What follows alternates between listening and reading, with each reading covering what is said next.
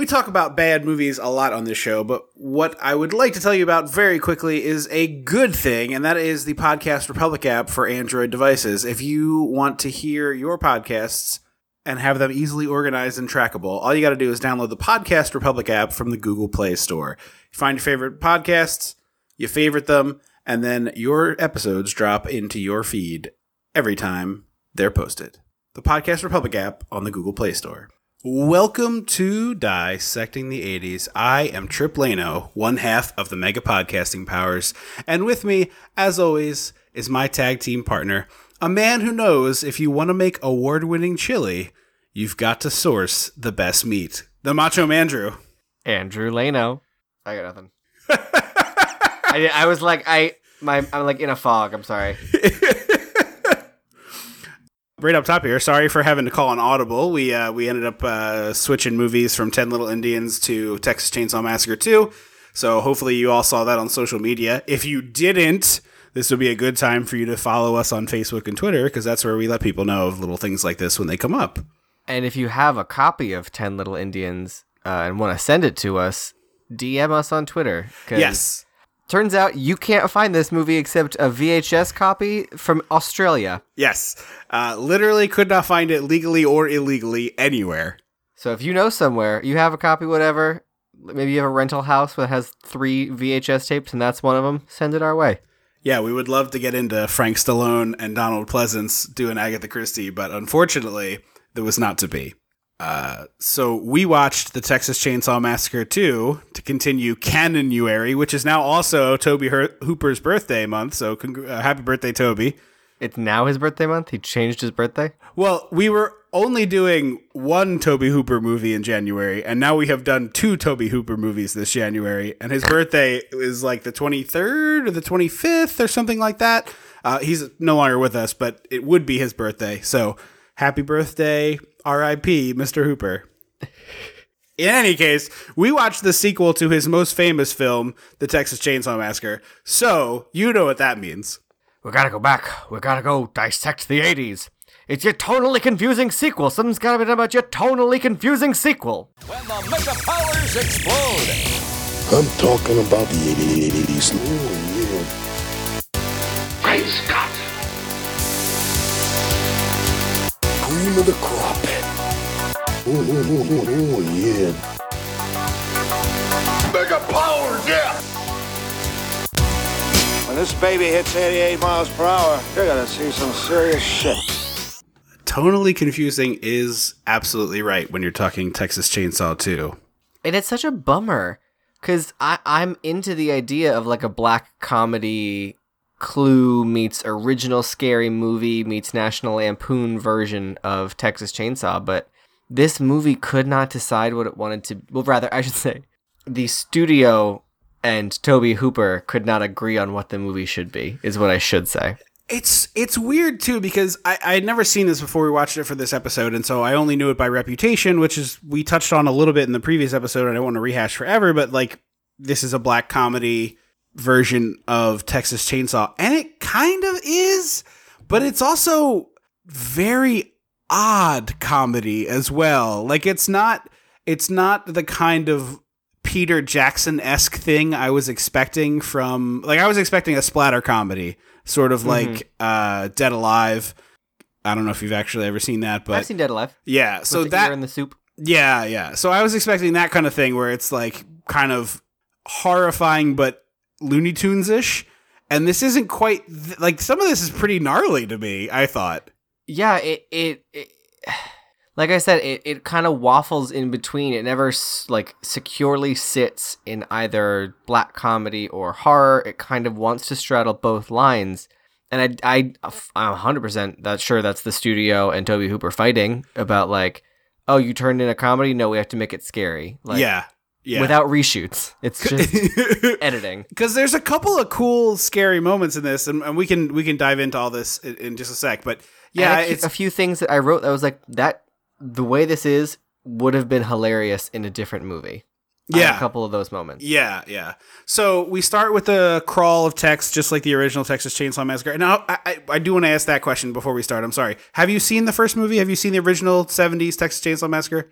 I remember bits and pieces. I don't remember all of it. It's been a long time. Okay. Because I don't like that kind of gritty 70s horror. I don't like that. It just doesn't do anything for me. I like heightened slasher kind of stuff. Because I genuinely love the original Texas Chainsaw Massacre. I watched it for the first time maybe 3 years ago as part of like a Halloween to check off some stuff I'd never seen kind of thing.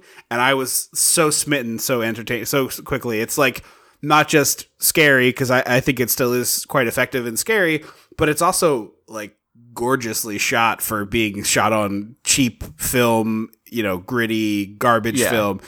There's some really impressive shots that they were able to make on that set that are fabulous. I mean, just really genuinely great. So I highly recommend that movie if you've never seen it. It's relatively bloodless too. Yeah, that's what I was getting at. There's still like human body parts in the movie, right? Like there's like severed bits, but it's not like this movie where you're seeing like someone gets their head chopped off and you see blood spurting out. Although to be fair, in this one it's pretty Monty Python-esque of like blood squirting out. But yeah,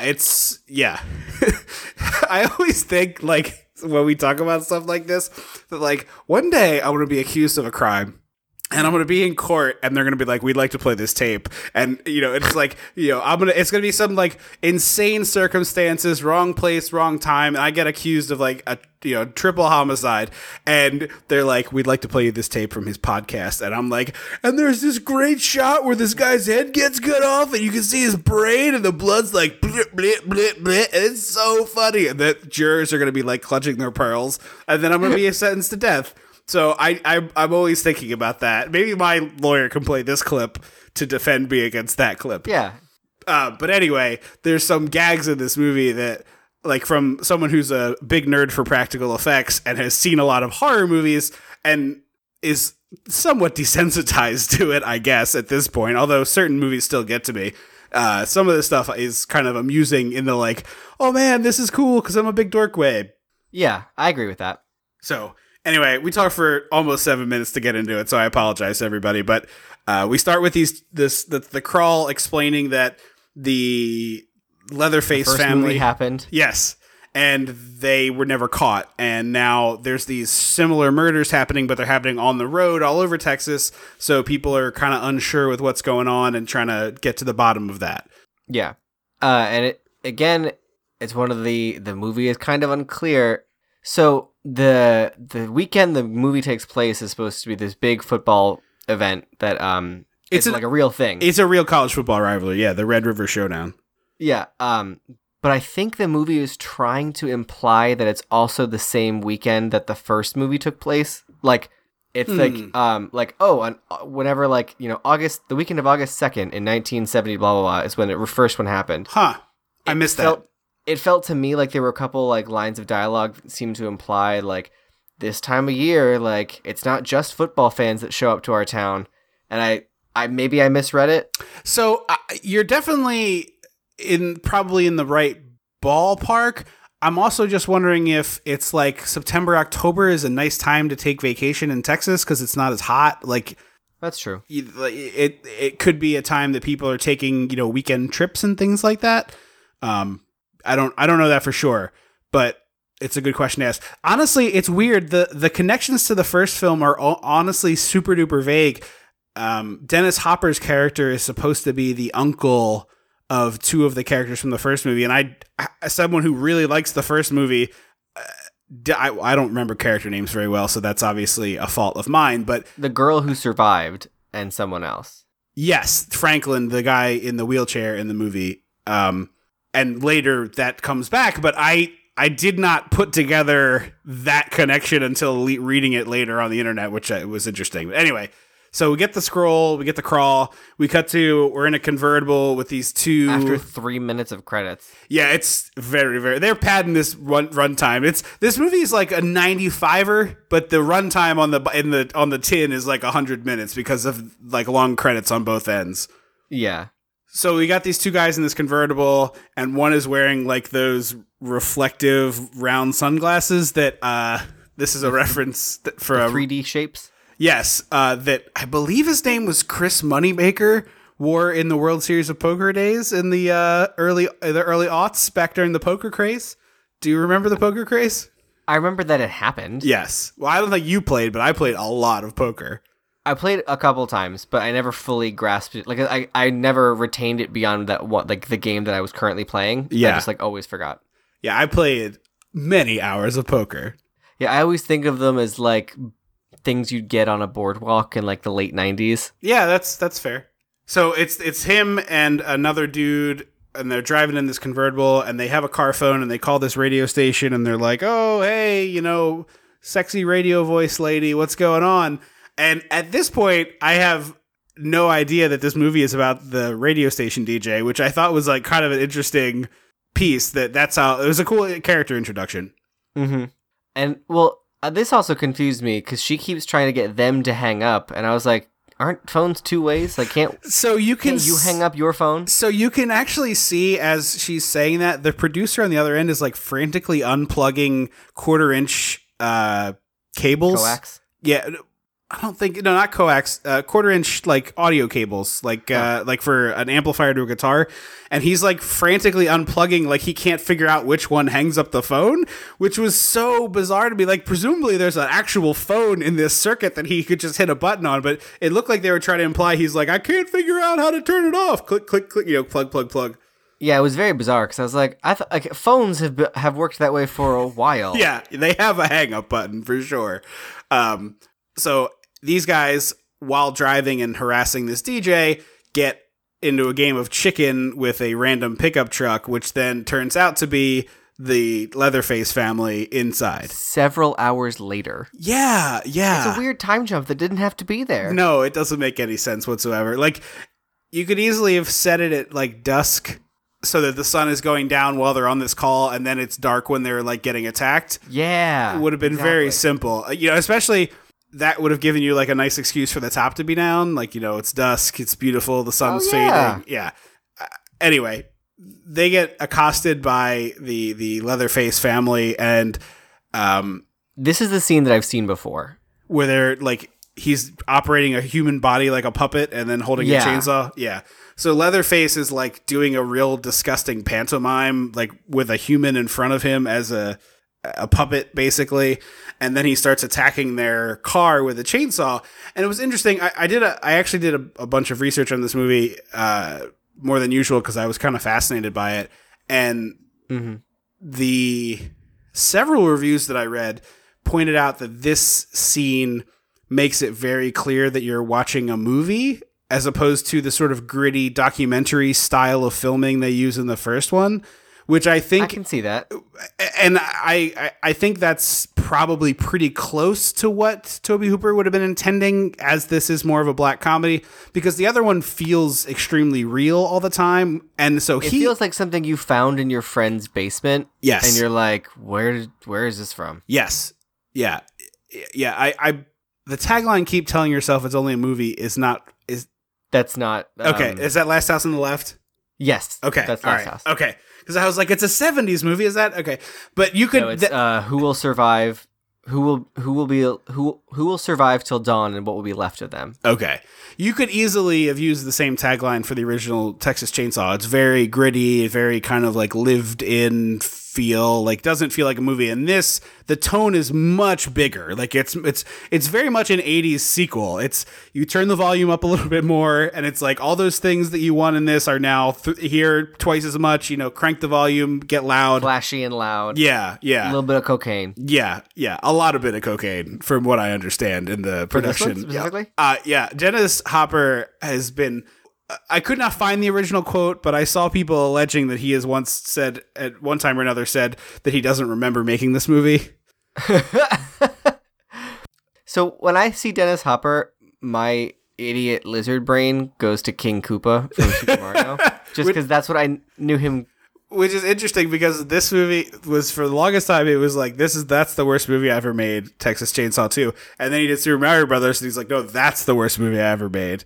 And then I assume later in his career, just everything post 2004 is that list. But Dennis Hopper is a fascinating part of this. But to finish up, so these guys get attacked in the convertible. There's a really good gag where Leatherface is like chopping at the car and he's like cutting pieces off of it. And there's like a, like it would be, I don't think it's funny in this scene, but I think there's a version where this is funny, where the dude in the passenger seat like kind of thinks they got away and he looks over and the other dude has like just a horrible head wound from a chainsaw and is like missing part of his head. Yeah, like I feel like this movie could have benefited from a John Landis, Mel Brooks once over. Yeah. Just like, hey, there's comedy in here and that's what we want to highlight. Let's tighten that up. Just because I think that like that joke could be really funny. Like that would be very Mel Brooksy, very Clue. Like I think that's funny, but this movie doesn't play it right. Yeah, there's a version of this scene where the dude in the passenger seat with a gun who's been like shooting at Leatherface this whole time is like, woohoo, we got away. And he looks over and the other dude's like, just, there's nothing, there's like no head. And he just like, they go careening off into a ditch and like, you know, like a real big launch of the car type jump has to happen there, which probably wasn't in the budget for this movie. Allegedly, Cannon kept screwing with the budget on this. Like, they had a bunch of movies coming out while it was in production, and so like one of the movies did really well, so they gave him a bunch of extra money, and then the next movie tanked, so they came and took a bunch of money, and they did that like multiple times. Again, allegedly. That's the best way to make a movie. Yeah. It's like a shifting budget number. So yeah, like that scene could be really funny, but to me it's not. That's why like I don't feel that this is a black comedy personally. It's something weird in the horror comedy realm, I guess, but I have a hard time putting it in a specific box. It has all the pieces of a black comedy. They're just not put together in the right order. Right. So the guy has a big car crash. We cut to the next morning and Dennis Hopper pulls up to this crime scene investigation and they're like, he sees the weird sunglasses and he's like looking over this car and the car is like careened into a bridge abutment and is like just a mangled mess. And it's got chainsaw chunks out, like slices into the door. Yeah, and none of the cops investigating it have like any concerns over the fact that there's very clearly two different things happened to this car. Like there was an accident, but also... And this is where I thought it was like going to be a nightmare, like a Nightmare on Elm Street situation. Uh-huh. Because as soon as he's like, these look like chainsaw marks, there's clearly more isn't all that happened. And they're like, why don't you shut up about talking about chainsaws in this part of town? Yeah, exactly. And I was like, oh, it's like a conspiracy, like we all agreed to not talk about it. Nope, that never comes to fruition. Yeah, it's a very, very strange choice. So the DJ tries to help and he's like not having it. And because she says she has the tape. She's like, I saved the tape of this phone call where I was on air when people died on air with me. Yes, yeah. I have this tape, which feels bigger story that we're not touching on. Yeah. But okay. I think that it's supposed to be that this is a very small radio station that doesn't have necessarily a big fan base, so not a lot of people heard this happen. And in the 80s, it wasn't like, you know, somebody would have been listening and then recorded it on their phone and then posted it on YouTube and then like there isn't the mechanism for viralness that exists. So just spitballing. So obviously the radio isn't really a big thing anymore. What sort of current technology do you think they would use to get the same effect? Twitch. Like the guys are live streaming on Twitch? Yeah. In the car? Yeah, they're doing... What's her angle then? Is she just watching and happens to be like downloading it as it's happening? It's like a real small live video, like either Twitch or I'm sure there's other services that I'm not familiar with because I am an old, but Periscope, like, Facebook Live, Instagram Live. Yeah. The reason I say Twitch is because it would have to be like a smaller channel that this thing happened on, and Twitch, much to the chagrin of this old man, doesn't like save the video. So you either like watch it when it's happening or you don't watch it. I didn't know that. Yeah, as someone out there is screaming at their device, being like, "You idiot! You just clicked this button."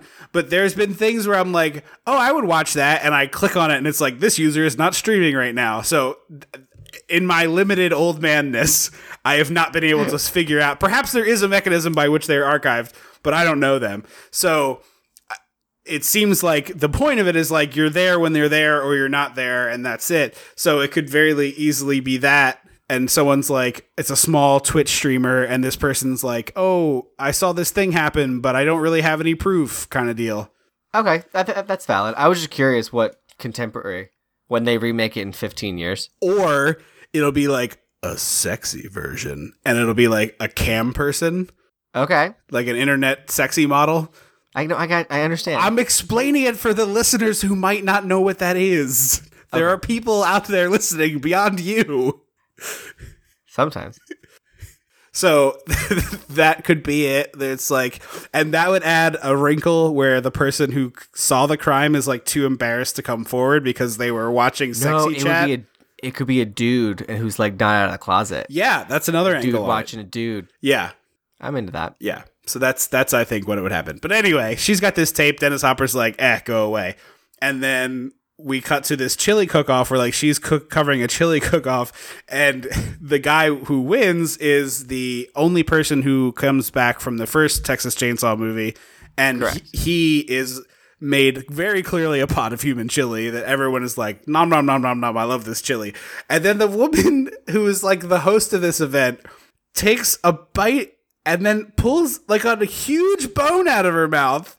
Oh, I thought it was a tooth. Oh, I thought it was like a finger bone. Oh, maybe. Metatarsal, I believe that's called. I think that's only in your foot, isn't it? Oh, I'm trying. Anyway, he's like, oh no, that's Peppercorn. Yes, that's what he says. That's a peppercorn. And then she's like, oh, okay. And he like takes, it's like the size of a good cherry tomato. Mm-hmm. For the people who haven't seen this movie, it's like a pretty good sized object. Well, this is so confusing, like what her job is, because sometimes she's like taking requests on the radio, and then they also send her into the field to record. Like, I think what is your role here? I think it's supposed to be like, you know, in the Philadelphia area, there's Preston and Steve, which are you know, two hugely famous morning radio guys. They like host events and stuff. I guess, yeah. So I think it's just the local version of that. It's like she's the major DJ at this station, and so she has to go get some, you know, live report from the Texas-Oklahoma chili cook-off. Okay. So Drayton is the creepy guy from the first Texas Chainsaw. He looks like a ventriloquist dummy. He is a very unusual-looking human. Like who's that that comedian who uses ventriloquist dummies? Jeff Dunham. Yeah, one of his, because every time they have an ad, it's like him and like 4 of his puppets. Yeah. One of the puppets straight up just looks like this guy. I think I know which one you mean. Also, Jeff Dunham can suck it. He's a racist monster. I mean, I'm just putting it out there. I'm just putting it out there. When you have a puppet called Ahmed the Dead Terrorist, you're dead to me. I would have assumed based on just him as a person. Yeah. In any case, we go to Dennis Hopper, and so this is. I'm not a huge Dennis Hopper fan. I think he's done like very good things, and obviously has had an amazing career. That he did so many cool things. I tend to like buck wild, insane Dennis Hopper, and the first half of this movie, he's like flirting with it, and I'm very disappointed. And then in the second half of the movie, we get the Dennis Hopper that I want, which is just like chewing the scenery, screaming, the kind of like absolute madman that we know he can be. He does so in Blue Velvet, which came out relatively the same time and is not really comparable to anything because it's a David Lynch movie and those are super weird. But he plays this dude who's like capable of turning on a switch like in a second and becoming like snapping, and so he's this crazy evil guy who is like always right on the edge of cutting your face off. And he's awesome at that. And in this movie, he doesn't do enough of the, like, it's like he's supposed to be a good guy, so it's kind of a weird thing. Honestly, I felt like his character didn't have to be in this movie. No, he doesn't get anything to do at all until the very, very end, which he gets something very cool to do at the end. But until then, he has a lot of farting around. It's just, like, this whole movie is very muddy, and it's disappointing, because the idea is really cool to me. Because he, like, every scene he's in is it's just like, what's happening? Why are you doing this? Right. What is happening? What am I supposed to take away from this? There's a scene that happens in just a second. So first we'll do like probably my favorite scene in the movie, which is when he goes to the chainsaw store, which is a real place in Texas. And I have not been there or anything, but I found this out later.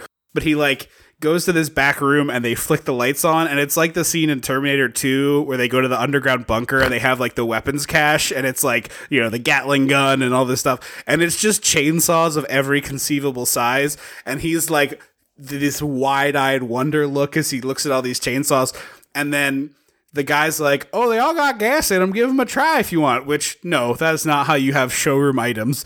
And he goes outside and he starts this chainsaw and just starts going like hot ham on this log. He's like chopping it like it's an axe, like onto this log. Which, like, I've not used chainsaws a lot in my day, but that seems like not the right way to use them. No, you don't swing a chainsaw that seems like a real axe. easy way to get injured. Yes, or break the blade and get injured by a flying bit of shrapnel.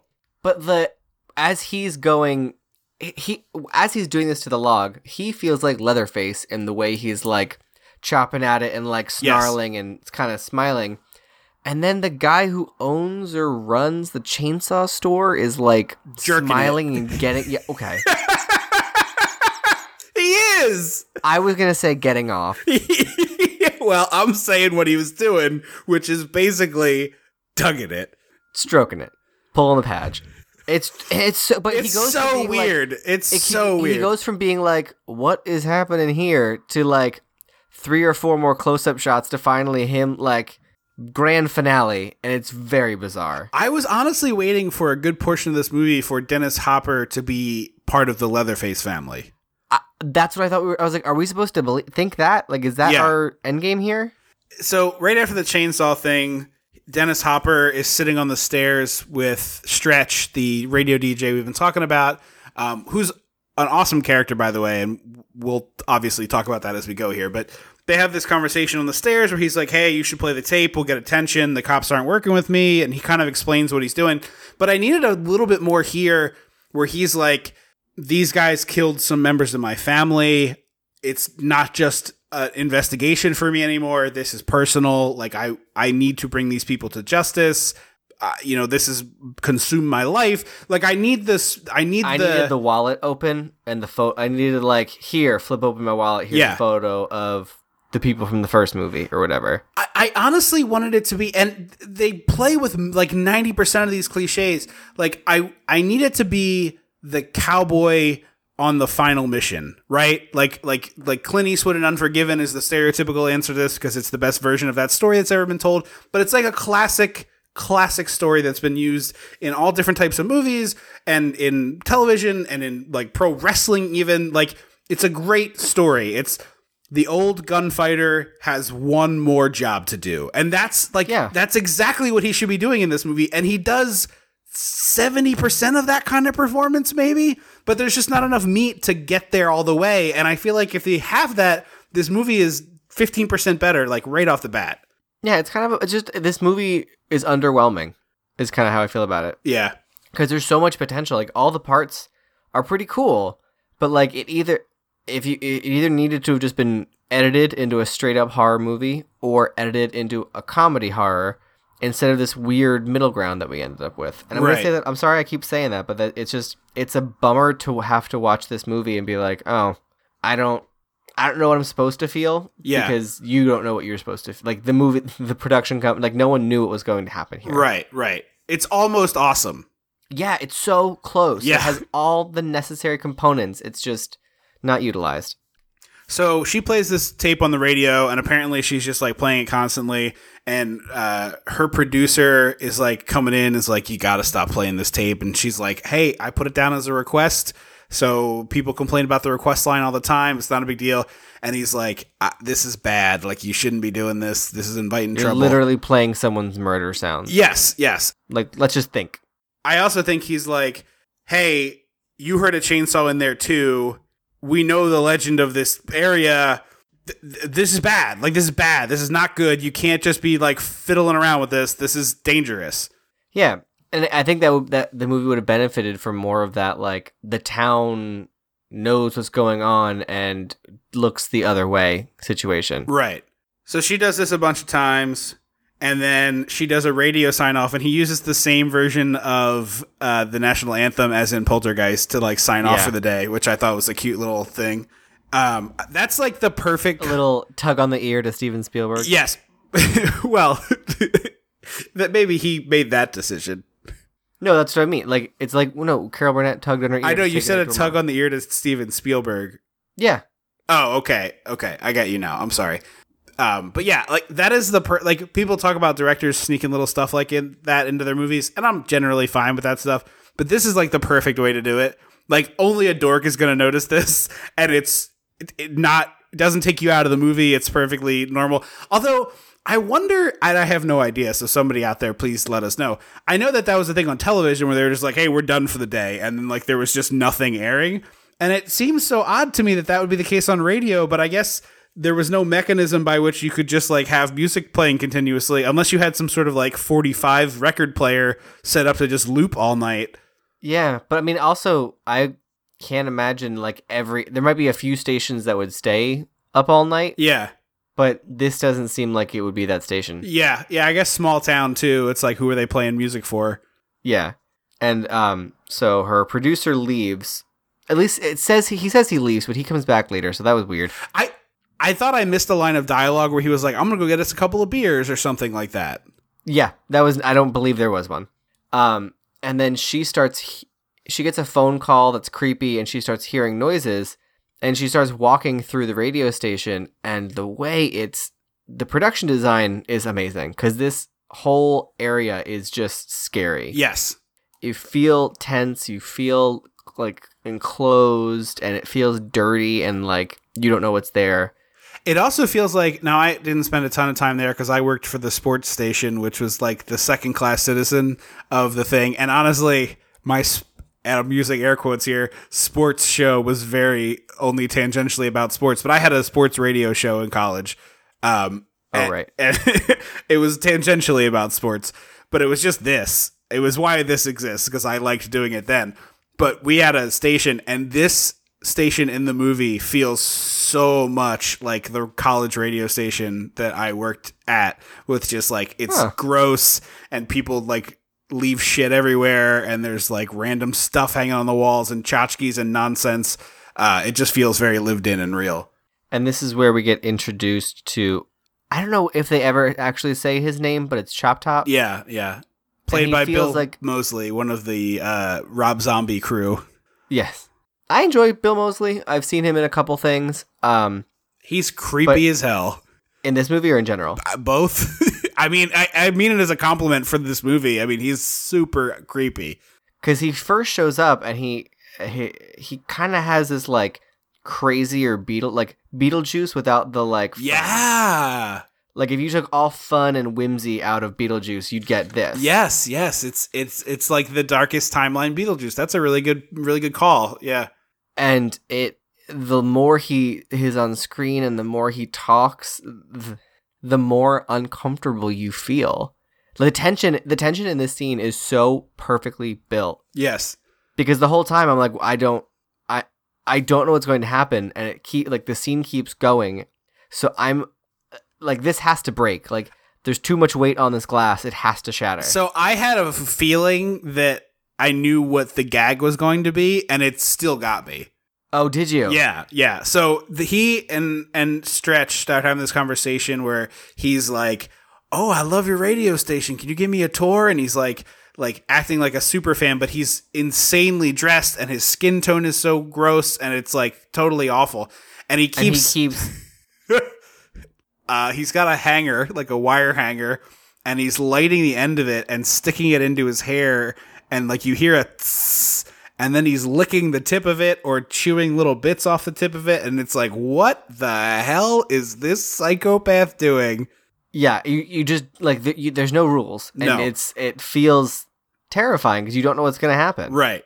So he kind of like gets her to give him a tour, and she gives him this very fake tour, and then she's like pointing at this exit sign, which becomes Chekhov's exit sign, where she's like, "There's the door, you gotta leave, good night," and then he just keeps saying back to her like, "Good night," and they go back and forth like 3 times, and each time he's just more like flippant about it, like, "Good night." It's just so unsettling.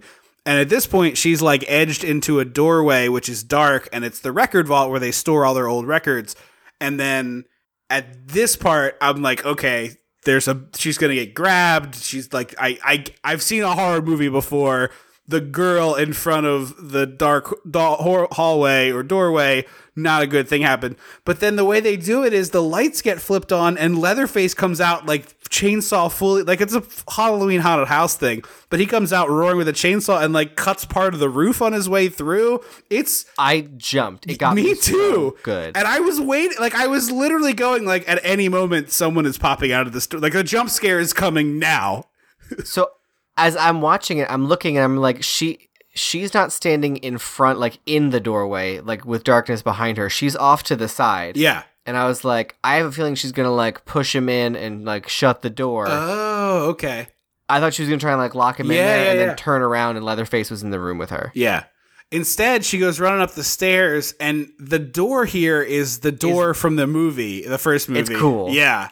And it makes no sense why this door would be in the radio station, but it's just a cool thing. It's a metal sliding door like from a slaughterhouse, and she like drops the pin in on her side to keep him out, and he's like trying to cut through the door, and there's like all this noise going on. Meanwhile, the poor guy producer shows up with like 2 cups of soda or beer or whatever, and Chop Top has lost his wig, which got all mangled up by Leatherface, so you can see this metal plate in his head and this really gross Tom Savini, the king of this stuff, really gross stuff around the plate in his head. If it weren't so gnarly, it would almost look like a G.I. Joe villain. Yes, like Destro, I think his name was, the guy with the chrome head. Mm-hmm. Yeah. I don't know if we ever told the Tom Savini story on the air before, but this is going back many years, like 2004-ish, I want to say. Blobfest, was that long ago? Yeah, 2005, somewhere in there. Okay. Did we go the year I wrote about it? Do you remember? Was I in college or not? It doesn't matter. Maybe you were in college. Yeah, anyway, it's like 2005. And Blobfest is a celebration of the movie The Blob from 1958. It takes place in the town not too far from where we grew up. Our high school is in that movie, or not necessarily our high school, but it's not worth getting into here. But anyway, Tom Savini for years was supposed to be a guest at Blobfest, that it would always fall through. And so the year comes and he's finally at Blobfest. And we go, and this is like naive Trip, who's never been to a convention, doesn't know anything. I have like my awesome copy of Dawn of the Dead. I was definitely in college because I got that as a gift from the woman I dated in college. So I have this copy of Dawn of the Dead and then this copy of Creepshow. And you and I, like at this point, we've seen a bunch of Tom Savini stuff. We're big old horror dorks. Like, we know who this guy is. We're so excited about this. It's like, oh my God, it's Tom Savini. Way past the point where he started being in front of the camera more often. Yeah. So, like, we've seen him an actor, but we know about him making all these amazing effects and stuff. And we're big horror dorks. And it's just like, this is so cool. Tom Savini is in our little town. So I bring these DVDs and I'm like, oh, he's at this thing. So, like, I guess we get an autograph. And I walk in and on the table, he's asking for some reasonable amount. I'm sure at the time it was like $5 or $10, whatever it was. Now autographs at these things are crazy, but at the time that wasn't as like a thing. So anyway, we walk up to the table and I'm holding these things, but at this point I'm like, I genuinely do not have the money to pay you for this, so I'm not going to ask, but I do want to go say hello to Tom Savini because, like, what the hell? We're here. There's nobody at his table. He's just like sitting there. So to paint you the picture, basically the idea is that it's a room with like a few people and some props from movies are out on display. Like part of the actual blob, like the goop, is on display. But it feels kind of like the attic of a rec center. Yes, it is absolutely very casual. Like it's not like guarded and taped and like defined. It's just sort of casual with like folding tables. And there are maybe 3 other people up there other than us. Honestly, almost as like a flea market. Yeah, exactly. Yes, and there's maybe 3 people that aren't at tables. Yeah. So there's the guy who was a diver in Creature from the Black Lagoon, which we also ended up watching that day, who at the time was like in his 90s, and he was just at this past Blobfest in 2018. He's got to be close to 100. Yeah, Riku Browning, got to be pushing 100. He did all the not all of, but a lot of the underwater stunts in Creature from the Black Lagoon. So he's there. We say hello to this older gentleman. And then we like work up the nerve to go talk to Tom Savini, who again is like literally sitting by himself at this table. So we walk up to him and he sees we have the DVDs and he's like, oh, did you want me to sign those? And I'm like, I don't have money. I didn't realize that it cost money, which I realized now in hindsight. Like, I'm sure I didn't babble all this out, but like, I'm like, oh, I'm sorry, I don't have any money, but we just wanted to say hello. Like, we're really big fans of yours. You know, we love watching your movies and we watch them together and it's like a fun thing that we do. And we just wanted to come over and shake your hand. So we shake hands with him. We talked to him for a minute or two. And then he reaches out to you because you were holding Creepshow, and he reaches out for Creepshow and he's like, hey, here. And he takes it from you and he's like, who's going to remember in 10 years whether or not you paid for it? And he signs it. And I just like, it was such like a little tiny nice thing that he did for us that he obviously didn't have to do. But yeah, I just thought like I tell that story every time it's organic that he comes up in conversation, because it's just this nice little thing he did for us for no reason other than I guess he just wanted to, which is I think says a lot about him.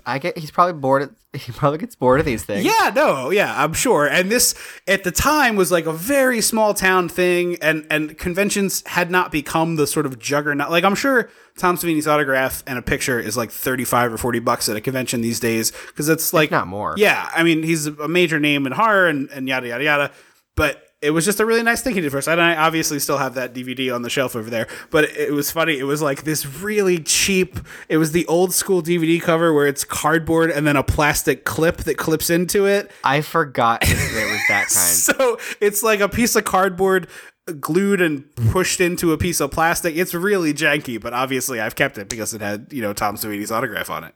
Yeah. Anyway, that's just, Tom Savini did the effects in this movie and he's a cool dude. He's a really good, he's a great guy. Has he ever been back to Blobfest? I don't know. I don't think so. I'm sure he's a tough get. Like, I mean, but also, like, why would he come back if he showed up? Like, so if that is any indication of that year, he'd be like, "Look, no one shows up, so I don't think you need me there." Blobfest has become a lot more popular. Like, I went to Blobfest just a year or two ago, and the showing I went to was mostly full, and it was probably like the 8th or 9th one of the day, not of the day, of the weekend. So maybe, and they do get a lot more. There's a lot, like Blobfest is a lot bigger than the one we went to was like, it's at the Colonial. The Colonial hadn't done their expansion yet. They didn't have like a whole big thing.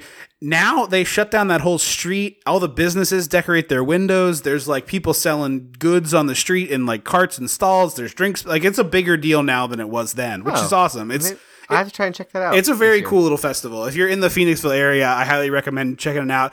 It's like, it's in the summertime, right? It's it takes place the weekend the Blob takes place, so it's like the second or third weekend in July. Okay. But it's like very 50s monster movie kitsch. People put on like cool costumes and whatnot. I think Blobfest is really cool. Anyway, she goes behind this door. I don't know. We sidetracked really hard there. I'm sorry. So she's behind this door. She barricades herself in. Leatherface is like chainsawing away. Can't get through the door. Meanwhile, this guy, poor producer guy, comes back.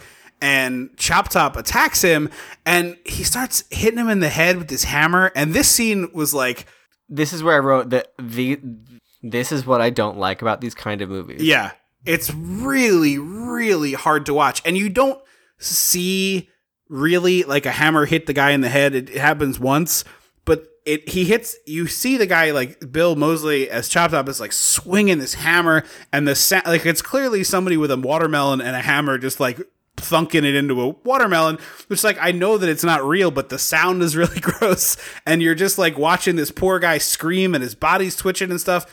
And it took me a while to realize that he wasn't trying to kill him, he was just hitting him with a hammer for giggles.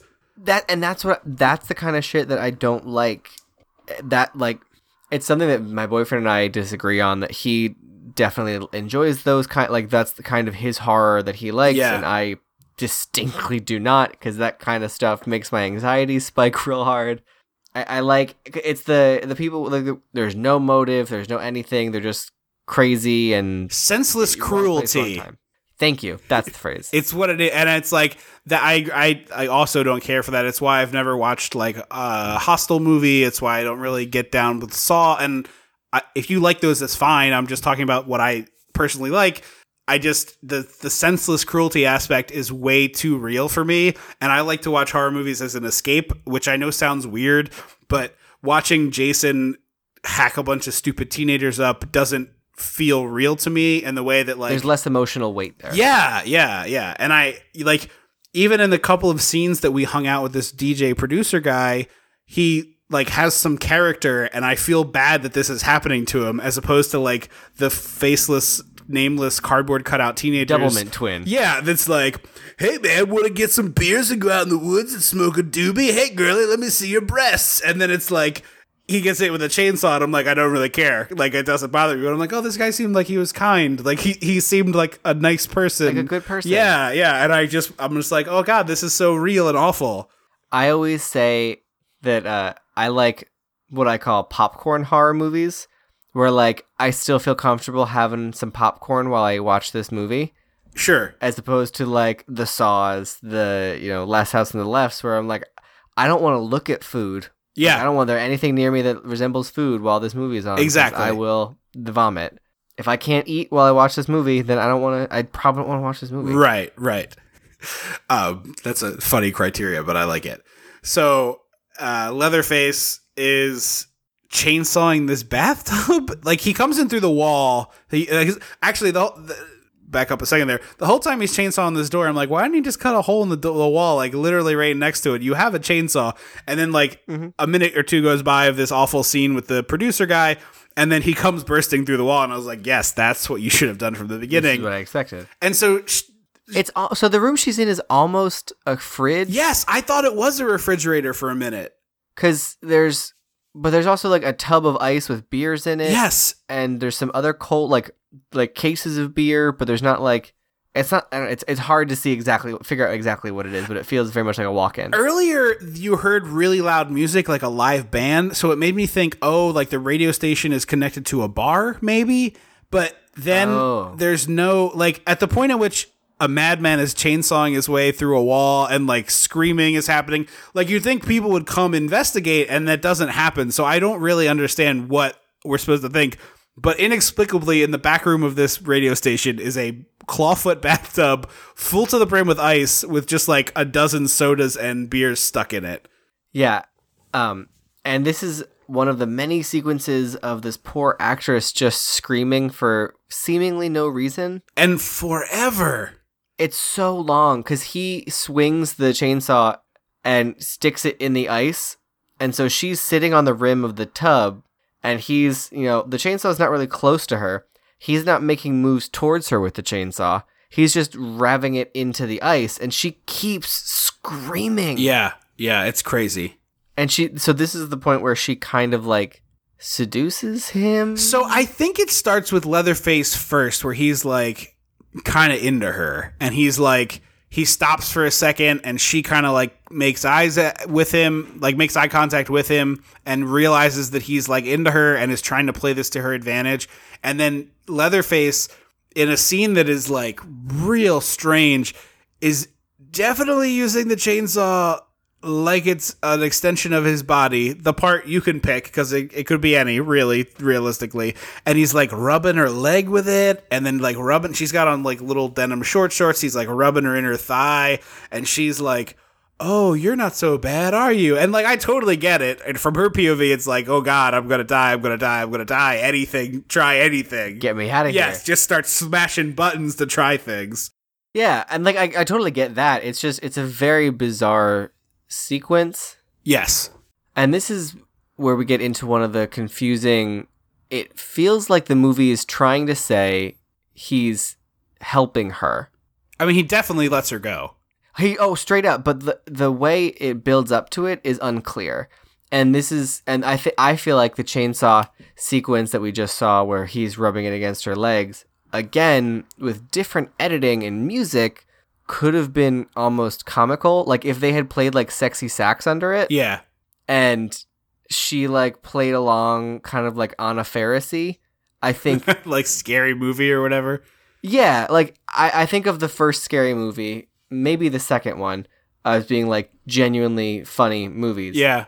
And I feel like if it had been like, she had like tried to seduce him, and then there's that like the careless whisper sax as he's like rubbing a chainsaw up her leg. Like that's funny to me. Yeah.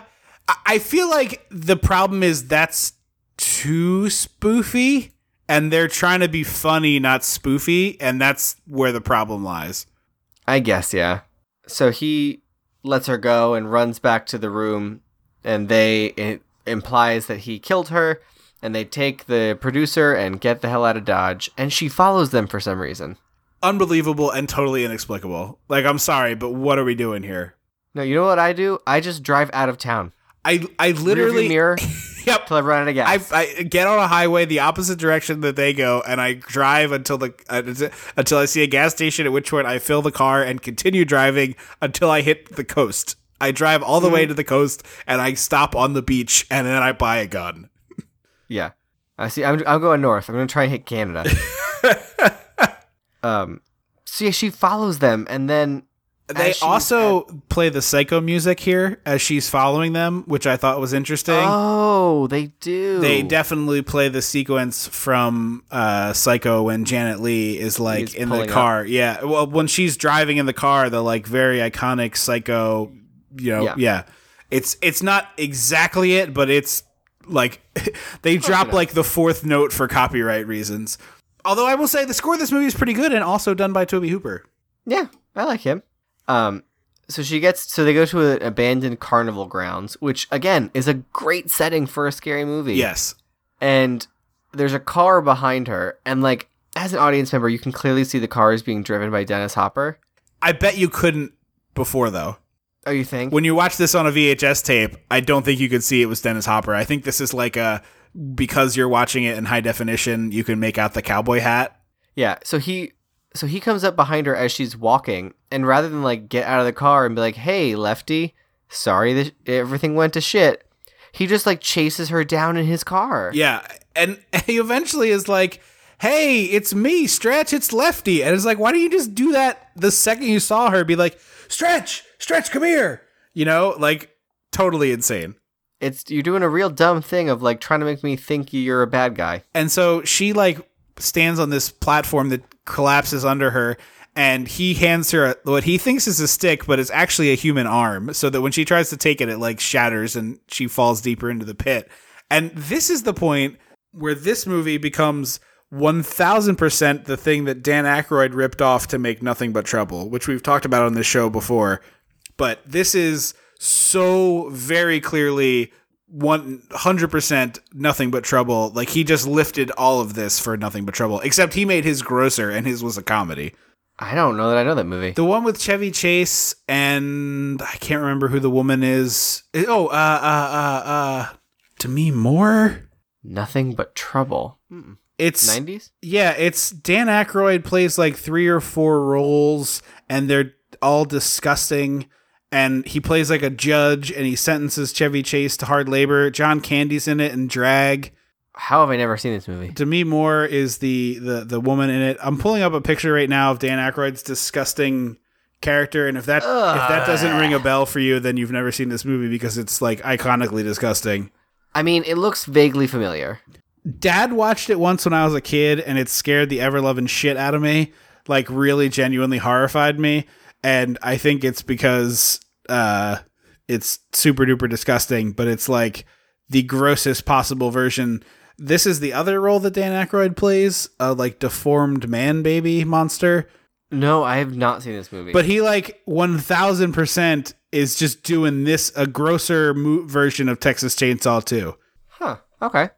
This is also where the Lefty, Dennis Hopper, is like, "Hey, I totally used you. I knew they would show up at the radio station and come after you, but I didn't tell you." What?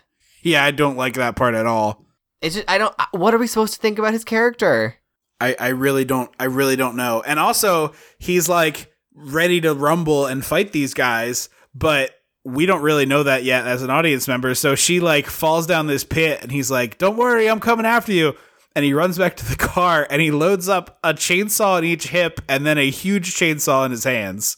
And he is like, he pep talks himself like Annette Bening in the mirror. He's like, "I will sell this house today." Yeah. And then turns and runs screaming to the door, stops screaming, stops running, opens it, yep, and then continues running and screaming. Yeah. And I was like, these feel like the jokes that could be jokes. Yes, yeah. In a different, with just like a little bit of twist, this is very funny. A lot of screaming in this movie. Yes, too much. Actually, it's funny. At the sequence where she was trapped in the room and Leatherface is like trying to get her, and then he does the bathtub thing, it's like a good minute long of like chainsaw noises and screaming. And I'm watching this movie last night, and it's like maybe 11:30, and I'm like, "Oh, my neighbors probably think I am a psycho. Let me find that remote. Down, down, down, down, down, down, down." Also, the actress who played Stretch also played a character named Stretch in Sharknado 4, so perhaps connected universe. That one is not. So I looked this up too. I did but the research. I think that this interview with her predates the Sharknado thing, but go for it. You say it.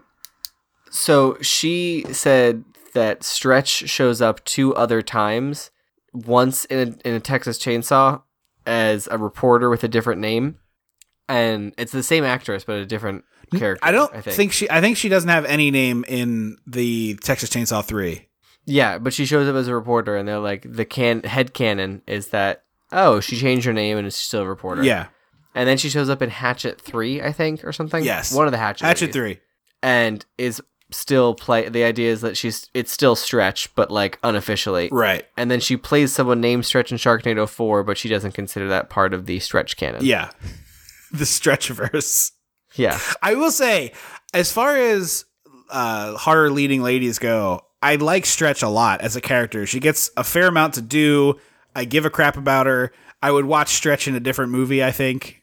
I wish she was in a more sensical movie, because I'm like, you're being stupid, but I think it's trying to be funny as opposed to just like being silly, stupid, funny, and being a smart final girl. Right.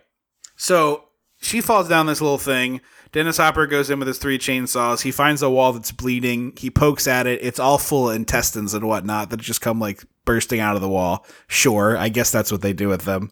And he decides that he's gonna chainsaw all the support beams. This is the Dennis Hopper that I wanted to be in this movie. He starts screaming, "I'm bringing it all down!" and then chainsawing the support beams of this room, just like one after another, just like knocking down parts of this building. You know, I like that Dennis Hopper. I just don't understand it in this movie. No, it doesn't make any sense. And I wrote very confused. That was my note. I wrote that a few times. Yes. And Stretch finds herself in a room full of dead bodies where they cut people up for the meat. Yeah. And this is by far the grossest scene of the movie. It is. And this is another one where the internet tells me that this is Leatherface trying to save her, but I do not see it that way. It's certainly harder to feel that way based on what happens in this sequence. So Leatherface and Chop Top and I can't remember the other cat's name, but the guy from the first Texas Chainsaw. Drayton. I knew it was a D. So Drayton is like, all right, chop up the meat and get to it. And so people have read this as Leatherface being like fed up with being the errand boy, servant girl for the family and like having to do all the labor, which is like kind of I now only want to see a version of Cinderella with Leatherface. That is what people like. I read more than one review where people basically were like, this is the Cinderella Leatherface. And I'm like, all right, I guess, but I feel like you're doing some stretching there. But now I just want to see where he's like scattering bird seed to the chickens. He's got the like laundry on his head as he's like soaping bubbles, and that's what. Now I want to see that. He's got like it cuts to the line of laundry, and it's just his various leather faces hanging up. Various like just full body skin. Yeah. See, that's funny. That would be a funny version of this if like Leatherface is like Cinderella. If he's like arms deep in a wash bucket and like literally hanging a suit of skin up on a drying line. I'm so here for like that. It's gross. I realize it's gross, but there's a funny way to do that, and I think it could be possible. But again, that's like spoof territory is the problem. But I'm okay. To me, I am too. I'm just saying I don't think they wanted to make a spoof movie. I don't think that would be unprecedented. I think to hire the guy who made this classic movie to then direct the spoof version of it. I bet that person would do a good job theoretically. Yeah, I think you would. I think you do a great job. To me, I feel like the only horror comedy that isn't a spoof that I can think of that does it super well is Shaun of the Dead, which is still kind of a spoof. Yeah, but it's not. To me, spoof has the ultra heightened aspect. Yeah, no, you're not wrong. I'm just saying Shaun is close. Shaun cuts it close, but I think it's still I would call it more horror comedy than spoof. Have you seen Tucker and Dale? Oh, I have seen Tucker and Dale. That I feel like that lends itself more to spoof. Yeah, that one has the sort of height of spoofness in it, although it's not a spoof movie. Also a very good one. Yeah. Anyway, this scene's really disgusting, so let's just like power our way through it. They I just want to talk about Cinder Leather. Yeah, I know. Well, so it's Cinder Leather, and it's also of Mice and Men with Leatherface. Of Mice and Leather? Of Mice and Lethy. Like, he is definitely Lethy instead of Lenny, because he's like... I'm here for it. This, real dumb oaf who, like, breaks the thing that he loves. So he starts hacking up this guy, and it's gnarly. I mean, it's a Tom Savini effect. It's disgusting. He He takes the electric turkey carver. Yeah, and he's like hacking this guy up. She makes enough noise that he sees her, and this is why I think people talk about him as he like protects her, because in the first movie, Leatherface impales this girl on a meat hook. Yes. This Leatherface is like, oh my god, this woman, and he like tries to make her like him, like not make her like him as in make her fond of him, but make her similar to him. He puts this guy's face over her face and then this guy's cowboy hat, and then he starts dancing with her while they're both wearing Leatherface masks, basically. And like at first I thought he was like, oh, if I put this leather skin face on, this human face on your face, no one will, like, and you just pretend to be dead, they will ignore you. Yes. And then he picks her up and starts dancing with her and then ties her up and leaves. And I was like, well, now I'm confused because this doesn't feel like he's helping her anymore. Right. It's like he has a pet now and he wants to keep it for himself. Yes. So the dude wakes up with like genuinely enormous pieces of his body missing, like huge. And his face. Yes. And he's like, stretch. And it's very, very gross. It's very, very, very gross. And then it goes right into silly territory because he's like, darling, this hurts. Yeah. It's like, well, you got hit in the head with a hammer about 12 times, and then he face-offed you. But didn't put one back. I want to take his face off. So he like unties her, and then he falls down dead. And it's weird, uncomfortable, but like clearly supposed to be funny. Yes, but then immediately she has this emotional moment with his dead body where she like puts him back together, and then she says, I love you. And I don't think it's like a romantic thing. I think it's just that like I cared about you and I never said it kind of thing. But it's the shift in tone is like she's tied up, and so she turns around so he can cut her loose, and he's holding a kitchen knife and just like stabbing at the air because he's very clearly almost dead. And like I thought he was going to end up stabbing her, which would be like kind of a black comedy thing. Yeah. But instead he cuts her free and then immediately collapses, and then we get this like hard turn into emotional territory, like a real Gremlins my dad died in the chimney on Christmas part. And it's like, well, wait a second. Like I was giggling, I guess, and now I'm sad again. Like I was kind of with you, and now you lost me again. Messy and incoherent. So the three Leatherface boys have a big fight as she like scampers around what is admittedly a very cool set. Like is just I love this set. Yeah, and it is again just straight up what Dan Aykroyd rips off for Nothing But Trouble. So if you want to see more sets like this, you should watch that terrible movie. Hopper is like walking through, and then he finds a body in a wheelchair and is like, Franklin. But this is the part where I like feel very, very confused because so Franklin is a character from the first movie who was in a wheelchair, which I did not put together while watching this, but I did later read it and was like, oh yeah, I forgot about that. But the Leatherfaces, I'm picturing them with like a welcome mat, like the Leatherfaces, have been moving around. So are they just like carting all these bones and bodies around? Like what are they driving around in that they have like at this point they'd have a freight truck full of bodies. No, I don't think they're moving around. But no, explicitly they are. This is not the Leatherface house this is not the house from the first movie at all. No, but I think this is their home base now. Right, but did they moved Franklin's corpse in his wheelchair to wherever they are now? I mean, that feels very Sawyer family. Because they have like weird stuff made out of bones and things as furniture and whatnot, but which I could see them moving, but this is just like a random body that they moved. I don't know, it just seemed odd to me. So anyway, he finds Franklin and is like, I'm going to avenge you. Leatherface pops out at Stretch and chases her all through these caves as Hopper starts just swinging a chainsaw all over the place. Yeah, so Stretch tries to escape, but like has to go in between two tunnels, and so they see her clearly. Yeah. And they're like, "We'll go after her." So he starts chasing her, but then they catch her, and So she's running towards Dennis Hopper, who's like running down this tunnel, and she's screaming bloody murder.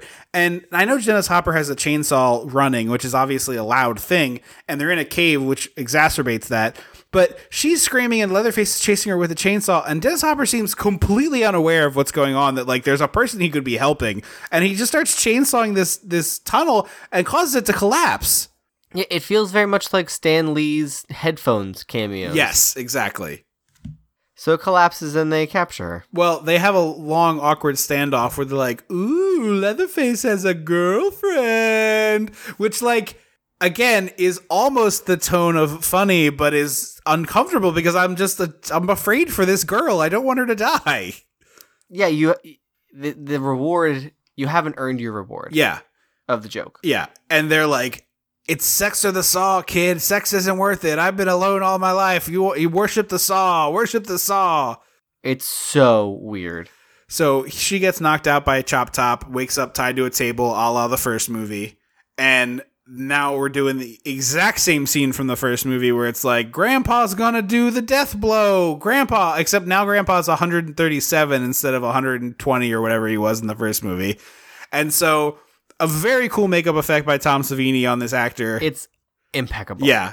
This 137-year-old man he was famed for being someone who could kill a cow in one fell swoop at the slaughterhouse, and then they went to a mechanized system and he got shuttered out of it, and that was the end of it for him.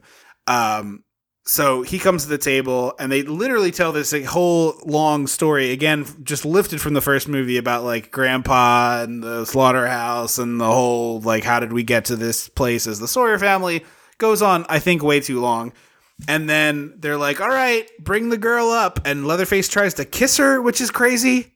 Yeah, it's because I feel like I thought Leatherface had more of the, like, wants to be, like, there's elements of Leatherface that, like, want to be a woman. Like, I thought that was more explored in these movies. Like, isn't there one of these movies? I mean, he's wearing puts lipstick on it? He's wearing one with lipstick on it in this scene. Like, he has a more made up face that he's wearing, but I never got the impression that the idea was that he wanted to be a woman necessarily, although it could be that. It could be that I just missed that subtext. I mean, either way, it's it's not representation. Yeah, I was like, as I was saying, it's like, it's not like we're doing like this is something that could be meaningful to someone who's a member of the transgender community. Like, it's pretty opposite of what anybody would want to be representative of them, I think. Yeah, but for some reason I thought that was part of it. Like I said, it could be. It's not overtly in the first one, and obviously it's not in this one. The only other one I've seen is the remake that came out in like the early 2000s, the first one, which I have an amusing story that I'm going to tell in a bit here as we get to the end, because that's the only time I'll ever get to tell in this podcast, and it's worth telling. Deal. Yeah, so that it was weird. I was confused by Leatherface a lot, because Ed Gein, who is Leatherface's bassist, Right. There's a lot of speculation that he was gay, if not confirmed stuff, I thought. I don't know enough about it to say one way or the other. Yeah, because I had done researched him a little bit, just because I found him fascinating in the way people are fascinated by serial killers. And I thought there was like people thought that he probably was gay. Is he the one that was caught when No, that's a different thing I was thinking. You're thinking of Dahmer.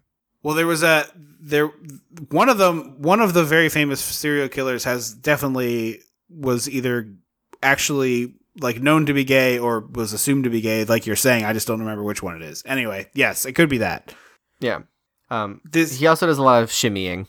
Yes. So, chainsaw. okay, thank you for bringing this up, because I didn't take a note on it, and I thought this the whole time. He's basically doing Fortnite dances this whole movie. Like, there is absolutely going to be the Leatherface Fortnite dance within a month or two, because he's doing like this like chainsaw shimmy thing that is absolutely a Fortnite dance. And it's funny because it's something that What's up, they fellow made fun kids? of. Would you like a I was gonna Fortnite? say, Fortnite jokes. If they're gonna drop it into the end of Dawn, Dead by Dawn. Yeah. Or is that the... Yeah. Because that was a joke in, like, Scary Movie 4 or something like that. Like, one of the later bad ones. Where it wasn't even Leatherface. It was, like, Samara from The Ring picks up a chainsaw and does the, like, shimmy so much that she hits herself in the head with a support beam. Yes. And that's all I could think about. I was like, he keeps doing It's this. different, though. In the first movie, Leatherface does this crazy whirling chainsaw dance, very similar to what Stretch does later in this movie. But the version of it in this movie is a Fortnite dance. It's like this shimmy, shimmy, shake. Like it's just a shimmy. Yeah. It's a sexy little chainsaw shimmy. Yeah. Anyway, the scene with Grandpa trying to hit Stretch in the head with a hammer goes on for genuinely like 2 minutes. And it's like the whole time it's like, this is taking forever so that she can be rescued. Like, just get to the rescue. Please stop making me watch this. Like, he's dropping the hammer, and then he's hitting her too light, and then he's dropping the hammer, and I'm just like, this is genuinely torturing me as an audience member. And they keep, like zooming in on his hands trying to pick up the hammer, and his eyes, like, glazing over. Yeah. And I was like, oh, is he just gonna die? That's what I thought, too. It's gonna lead to him, like, rearing the hammer back and dying, and then it's gonna be like, you killed Grandpa! Yeah, or like goes like picks the hammer up and then it slips and hits himself in the head. Yes. So Stretch finally gets KO'd, and then by God, that's Dennis Hopper's music. He comes roaring in with a chainsaw, and it should be a moment where the family is like you, and he's like you, but instead it's like, who are you? Yes, no, they have no idea who that is. To the point where Drayton, Jesus, Drayton is like, I got money, let me pay you off. And he, like, pulls out a wad of cash. And instead, he gets chainsawed in the dick. Yeah, yeah. And then he and Leatherface have, like, a chainsaw duel, which I have to say, I thought was going to be very stupid and was instead pretty entertaining. I enjoyed it. It reminds me of, like, the idea of, like, a broadsword duel, where it's just, like, these are two very heavy, hard-to-control things that, like, you could easily hurt yourself. Yeah. Oh, yeah. Not to mention, you have two more chainsaws inexplicably strapped on your hips. I mean, I'm into that. That feels very Ash Williams. Yeah. So Chop Top is chasing Stretch, and they're fighting. Like, there's like this rope bridge that has a cool sequence. And I don't know how much of his own stunts Bill Moseley was doing, but either he or the stunt performer here is doing some really impressive stuff with like jumping up and pulling himself up with just his arms and like chasing her down. And they're like, you know, wiggling all over this cave, basically.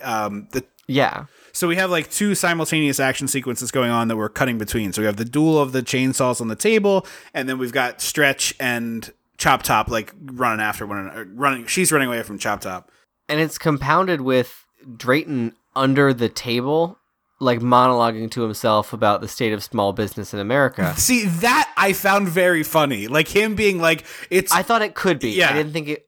The idea is funny. I don't think it was executed well enough. The sequence in which he's blaming all of this on the tax man and how the small businessman always gets screwed in the end, I thought was funny. Yeah. And then like literally above him, you can see through the cracks of the table, like the feet moving, and it's Dennis Hopper and Leatherface hitting each other with chainsaws, and he's just under there decrying the state of small businessman. Yeah, I think that's a funny idea. I just don't think it was done well. Okay, that's fine.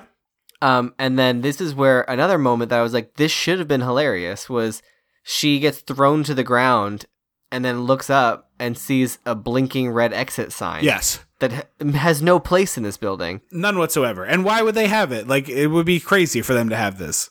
Yeah, and I was like, that should have been hilarious. Yeah. She also has a real cool moment here where she like knocks down Chop Top and there's a lamp and she breaks the lamp and jabs the exposed bulb electric parts into his metal plate in his head, which is really dope. Yeah, it was awesome. And then Drayton sets off a grenade that kills... First there's a really great effect where Leatherface gets stabbed in the gut with a chainsaw. I don't want to leave that out. Yeah, it's very true. cool. And then as that happens, Dennis Hopper like pulls up the other two and is now dual wielding chainsaws with Leatherface having... Which I'm here for. Yeah. And then Grandpa gets up and has this hammer and he throws it and it misses Hopper, hits Leatherface, who falls to his knees and stabs Drayton with a chainsaw, which means Drayton lets go of this grenade that he's found, and then they all presumably get exploded. Yeah. And so then it's Stretch climbing up this ladder staircase through a tunnel, and Chop Top's chasing her with a knife. It's a scalpel. It's like he's just like really cutting the shit out of her with this little knife, like the little shallow, awful cuts. Yeah. And then she makes it to the top of this rock structure as he's dangling over the edge and sees grandma, mummified and like perfectly preserved with a chainsaw on her lap. So she eventually grabs it from her, which Takes too long. yeah, well, it's like stuck to her. And then Stretch is like trying to get this chainsaw to start, which of course takes forever. And Chop Top is like talking to Grandma. And at one point her head moved and I was like, no, I'm sorry, movie. You cannot have this person, this supposed to be alive. I'm sorry. No, this is too much. But then I realized it was just, he was like holding this corpse thing in his hands. Yeah. And he's slashing at her back and shoulders as she keeps trying to rev this chainsaw. So she finally gets it started and she attacks him and then he falls, does this like big tumble. It's an amazing stunt fall. Yeah, so the wall breaks away, he rolls down the side of the building and then into a tube, like down into the pit where they were previously.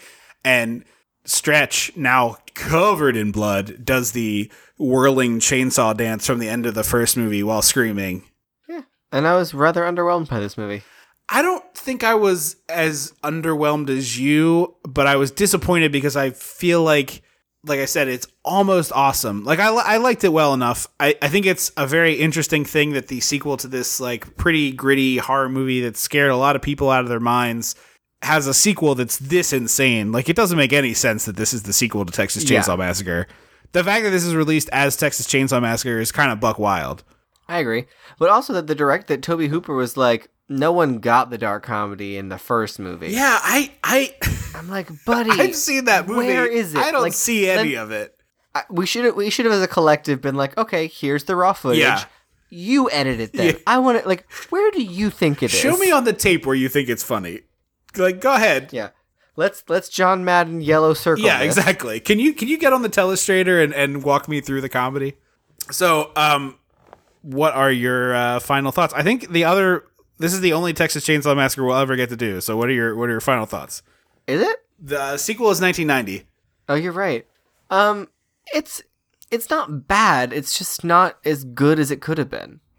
Yeah, I liked it a little more than you. I think I would recommend it. It's kind of one of those It's a soft recommend for me. I think it's one of those situations where you're like, you kind of have to see this to believe it. Like, it is crazy enough that I think if you're into horror at all, that you're gonna be kind of like, wait, what?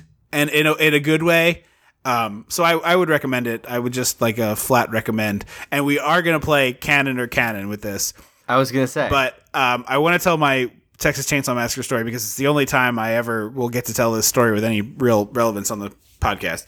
So the remake comes out. I've never seen any of them. And I honestly like really got into horror when I was in college. I think it was around there, like late high school, college. I'm still a pretty big scaredy cat. Like jump scares get me real bad. Like I do not enjoy like a haunted house. Like I do them, but like the setup of a haunted house is just, I don't like being startled, right? Like it's a different thing than being scared. Like, and so a movie that is mostly jump scares is going to make me jump and then I'll be mad at myself and the movie. So we go to see Texas Chainsaw Massacre and I didn't realize at the time because I'd never seen the original, but it's like very much almost a shot for shot remake of the original one. So it's like the kids in the car breaks down, they get trapped in this house with Leatherface and he's doing all these horrible things to them. that's not the one where it turns out he's the girl's brother, right? It could be. I don't remember. Where like the ending is like he's there to protect you. It very well could be. I don't remember. There's like 3 of them that have come out in the modern era. That is definitely the plot of one of them. But anyway, the end of this 2004-ish Texas Chainsaw Massacre, the girl gets out of the house and she's running away and she ends up in the slaughterhouse and Leatherface is chasing her. So they're like, she's scrambling all over this slaughterhouse. And as I'm watching this movie in the theater with my friends, I've like slowly drawn myself up onto my theater seat. Like I'm holding onto my knees and like they're up, my feet are on the seat in front of me. Like I've physically shrunk in my space because I'm frightened. And like they keep doing jump scares and it keeps making me like, ugh, ugh. So like I'm at this point like squish it into like the smallest version of myself that I can be. And the lead of this movie sticks her head out where a cow is supposed to stick its head out in order to be processed in a slaughterhouse. And at this moment, Leatherface like comes jumping down from the ceiling, and I, of course, am so startled. So I kick my feet straight out in front of me, and I kick the back of the seat in front of me as if I was a pro wrestler coming off the top rope to win the championship drop kick. And I just poof the back of this person's seat. Like, as hard as you could... there's a person in the chair? Yes. As hard as you could possibly kick someone's seat, I just bang, and it's like the perfect angle to really kick hard. Like, it's like a full-on mule like kind of thing where it's like my legs are drawn up close to me and it's like a bang, you know, like a piston out from me as hard as you could kick. And I just rock this person's chair, and like I kick it square on, and they get like a whiplashy thing going, and I immediately like drop to a knee behind this person. And mind you, this is me like peak physical condition, like squats 400 pounds, plays football, is in great athletic shape, like long Broke ago. his chair in half. Yeah, exactly. And I drop to a knee, and I'm like, I am so sorry. That was completely an accident. Are you okay? And this person very clearly was not. At the minimum, probably shit themselves, because it's like, you know how like you'll pinch, like when immersive. Yeah, but like, you know how sometimes when you know a jump scare is coming, you like pinch somebody, right? To like you can screw with somebody. Yeah. Imagine that, except I kicked the back of their head. So I'm like, I am so sorry. And this person just like turned around, looked at me, and like kind of waved me off. And my friends were like, what the hell? And I was like, it wasn't on purpose. Like, I was scared. Involuntary. Yeah, I was frightened. I'm sorry that I got frightened. But anyway, yeah, that's the worst thing I've ever done to another human being in a theater. I like that. I guess that's why I get situations like in Halloween when I have some guy who won't shut the hell up because I once kicked a person when I was afraid. I guess this is the universe's way of like, see? You ruined that person's day. So yeah, I would recommend this. But it is a totally weird thing and totally unlike any other horror movie I've ever seen or horror comedy. I do want to, before we wrap up, do one quick update. So I was, this is sounding like a little bit of a dig at Neil Patrick Harris, but I don't mean it to be. But I was in the dollar store and I was walking by the book section, and unfortunately, there's a copy of Neil Patrick Harris's book, which is formatted like a choose your own adventure. And yeah, I knew that. So I've flipped through this book, and I happened to open a page that starts with, it's 1988, and you're in the director's trailer on the set of a film based on the old novelty song Purple People Eater, starring you, Ned Beatty, Little Richard, and a profoundly unhappy Shelley Winters, who spends most of her days moaning about back pain and droning, where's my pillow? Where's my pillow? So he talks about this movie. He says, oh, dear Lord, it is a horrible movie. Just, yeah. And it requires you to work with two of the more unpleasant people you will ever encounter in show business. One is co-star Dustin Diamond, playing the role of Big Z, who goes out of I forgot about that. Goes out of his way to offend pretty much every person he comes across. And then he says, like, later he publishes this autobiography, who says that Neil Patrick Harris had a love affair with his friend Ed Alonzo, who was both straight and married, and that he had not even met at the time of this movie. So he just like says he's telling all these tales at school. He says, the second less than pleasant person is the one you've been summoned to talk to in the director's trailer, Linda Shane, the writer, director, auteur of this visionary sci-fi classic. And she has called you in during this final week of the 4-week shoot explicitly to tell you that, based on the handful of times she has observed your attention slightly wandering over the course of the last month, you are an awful actor to work with, and your bad behavior, inability to focus, and overall lack of talent will most likely doom this movie to failure. She is wrong, and also you are 15 years old. You run out sobbing, thinking, what an awful thing. He's using the second person here because of the trope of the book is that it's a choose your own adventure. So imagine this is I statements. But anyway, you run out sobbing, thinking, what an awful thing that is to say to a child you're directing in a movie with only 4 days left of shooting, particularly when that movie is called Purple People Eater. She may be having a bad day. She may be under stress from the transition of going from actress, Bootsy Goodhead in 1983's Screwballs, a bank teller in Bad Mama 2, to director. But as the years go by, the memory of her outburst will grow in your mind as a textbook example of how not to treat other people of any age, much less children. And so you return to your own trailer where the tears dry, then crust into rage, and you begin fantasizing about the day, far, far in the future, when you will exact karmic literary revenge against Linda Shane. It appears that day has come. I love that. Yeah. But I had no idea Linda Shane was such a jerk. Yeah, it's crazy. Well, again, there's like no information. Literally in Neil Patrick Harris's book, I read you the entirety of the bit on Purple People Eater. As far as we can tell, is the only information ever released about the creation of that movie. But yeah, Dustin. What's that? Unless Dustin would something. Yeah, perhaps he put a whole bunch in his book about jumping on trampolines. But anyway, apparently the director of Purple People Eater, huge asshole. That sucks. Yeah. So anyway, I just wanted to share that because I happened. Because was this pre-Doogie Howser? I want to say Doogie Howser is like I thought he was about that age when he did Doogie. Me too. Doogie Howser was 89 to 93, so just before Doogie Howser. I would have sent her a muffin basket. Love Doogie. Yeah. Anyway. Or a bouquet of purple flowers. Eat this. That's the level of petty I am, though. Well, anyway, I thought I would share that. So that's the two tangentially related things. Thank you all so much for listening to the show. As we said at the top, if you'd like to find more of us, we're on Facebook, we're on Twitter. You can also find everything you ever wanted to know at dissectingthe80s.com. I do want to take a quick second to let you all know that we have now hit the $50 a month level on Patreon, which is something that's really exciting. It helps support the show. We've just recently we upgraded to better hosting for the show, and we've also made some homemade recording booth boxes that we're hoping is going to improve some of the audio quality. So I'll post a picture of those once we have them up.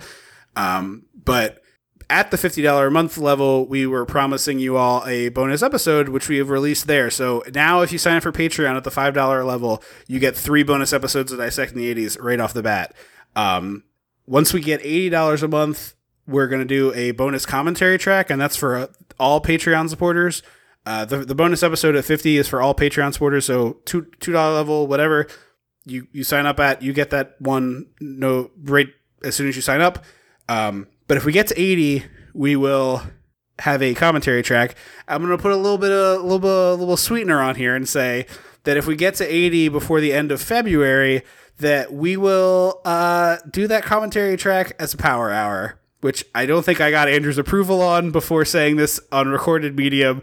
And so what I know of Power Hour is it's a YouTube video that's an hour long, and then the songs. So what we will do is we will do a shot of beer every minute for the first hour of a movie, and then be pretty drunk for the rest of the commentary. Okay. So it's like you drink about 6 beers in an hour while watching a movie, and then.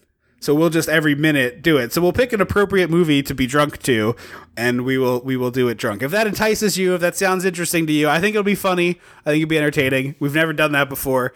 We'll also I guess we give you an option as audience vote. If you're like, no, please don't do that stupid thing, we'll just give you a regular commentary track. That's fine. But if we looking at you, when Mom. we hit 80, we will do a commentary track. So, and you get to vote on that no matter if you're a Patreon supporter. So. We're really close to that, and if we hit it by February, we'll do it even sillier. So I just want to put that out there. I know we plug the Patreon a lot, and I'm sorry if that bothers you, but it really does help the show become a thing and is really wonderful to be supported that way. So thank you for all of our Patreon supporters. Thank you so much for listening.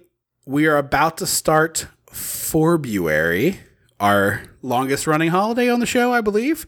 Our favorite. Yes. And we are doing a superhero month. We will start Forbuary with Superman 4, The Quest for Peace, not Feast. That would be an interesting Superman, which I believe also is a canon movie.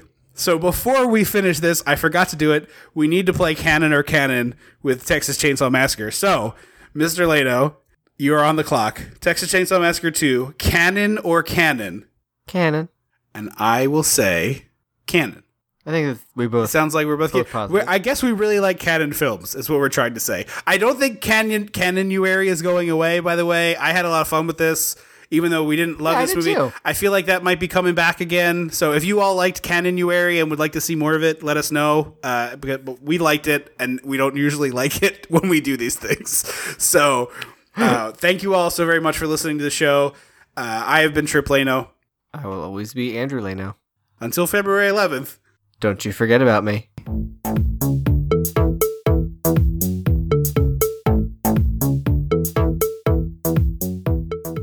Dissecting the 80s is a Chum Some of This production.